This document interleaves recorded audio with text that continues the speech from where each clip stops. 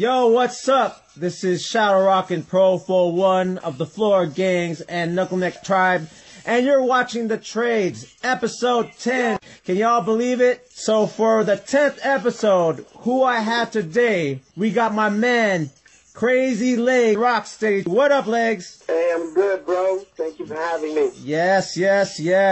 I'm having all these dope OGs come on my show. It's like, I'm super appreciative of that. Yeah, you gotta get us before we die. Yeah, basically. So, a few weeks ago, I did a year review, and then Legs was talking about some of the topics. Then he was like, hey, what happened to Battle of the Gods? Me and Storm went at it. That was a highlight. So I was like, you know what? Why don't we have you on the show, and you could actually, instead of just putting a video, we could talk about how it started, like who proposed it, and your whole process of training. All right, so first, Tony Rock from Top 9 Crew, one of the producers of Z1 Festival, called me up and he was like, yo, you know, if we were able to set up between you and Ken Swift, would you do it? My immediate response was like, fuck yeah, that would be like dope hip-hop, you know? Yeah. I guess his management turned down the battle on behalf of him. Right. So then they asked me, like, you know, what if we can get Storm? And I said, yeah, let's do it. Like, you know, to me, it's a no-brainer. It's a huge undertaking at any age past 35. That's to think, real. like, you're going to go out there and kill it. Right. You know, I definitely didn't want to underestimate Storm. And so when we agreed to that, that was maybe November or probably November. February came around. And by the time February came around, I was actually considering canceling the battle because my knee was acting up so hardcore that I would walk a block and a half and I would literally be limping. I felt like, oh man, like this is it. Like, I'm about to dead my career. My boy DJ G Wiz, and he had turned me on to amniotic stem cell. I was to be the consultant for the U.S. Air Force, for the Surgeon General. And he actually was a popper in the Philippines back in the day. Okay. So I had the stem cell injection. A month later, I'm like tingling in my knee.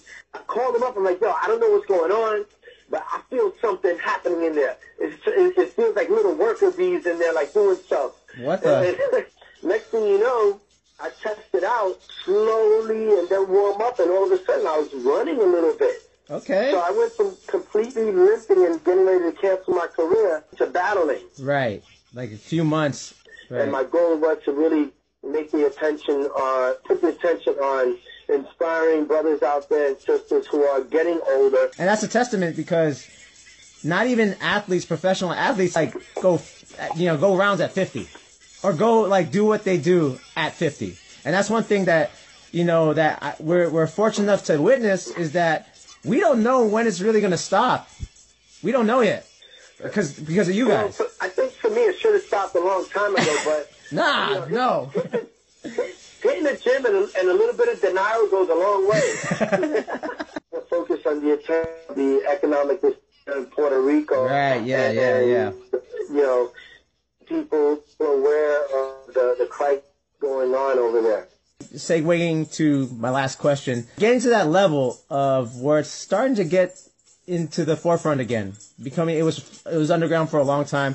Now it's coming to the front again.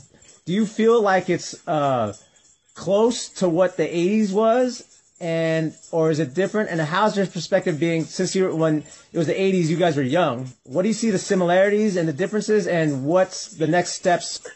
One of the things is that back in the 80s, when breaking started to become prevalent, these events were thrown by people who were not B-boys and they were not part of the scene. Now I think a lot of people who are promoters but were B-boys. I know there's the big concern of the Kids Olympics or Junior Olympics, whatever it is. Yeah. They didn't even reach out to anyone who is a pioneer, setting self-serving agendas to the side and looking at the bigger picture, and has some sort of sense of making sure that the business and the culture can coexist. Right. And I get it. So no one should be in there just because they're old school. Right. They should be in there because they're going to be effective. And that's what's up.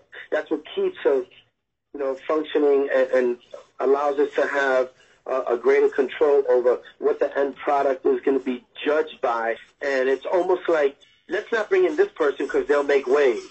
Okay. And those waves are really like, okay, you mean the waves that we would make are the ones that are protecting the integrity of our art and culture that people, were able to survive off of. Right. When we lived in the Bronx and there were burned down buildings all around us. There's the possibility of them ripping something right out from under us and steering it in a direction that they want to steer it in. And whoever is at the top of this probably has nothing to do with hip-hop. Yeah, right. And I think that I put enough or more, I put a lot or enough into the game to be considered, as well as other people, when it came to the concept of putting this together, right, as opposed to hitting us up 2 years later. And so what you're asking is more maybe transparency as far as like how this all happened. Like, let's make sure that this is happening right for everyone and stuff like that, right? Yeah, and we weren't even consulted with. It's scary. Right. And I'm not going to say that some of the people that they consulted with aren't good, because I know some of them, right, and they're good people. I would really like to me, it's like, I'm not really trying to talk to no middlemen on this thing. Right. Speak to the top. Right. Because at the end of the day, I could sit here and be like, yo, my dude, if you look at my 40 years, I'm the King Kong of this shit, and I'm going to protect, my thing is, I want to protect the B-boys and B-girls, right, straight up. Make me believe that this is something that, maintains the integrity of not just the dance, but hip-hop as a...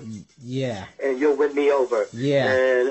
But as long as all those B-boys and B-girls who are busting their asses to train, this is about them. And the culture ultimately is respected.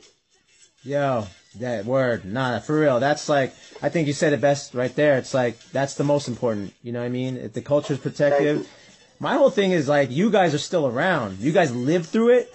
And if there's enough of us, we could check it. So, before I sign you out, where can they find you on your social media platforms? People can check out PorterRockStudy.com if they want to get that information. There you go. Just look up the Crazy Legs page and add that now.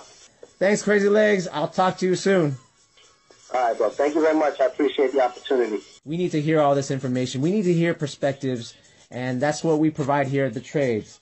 You can contact me at Facebook.com/Profo1, capital FLGZ, or on Instagram at PROFO_FLGZ.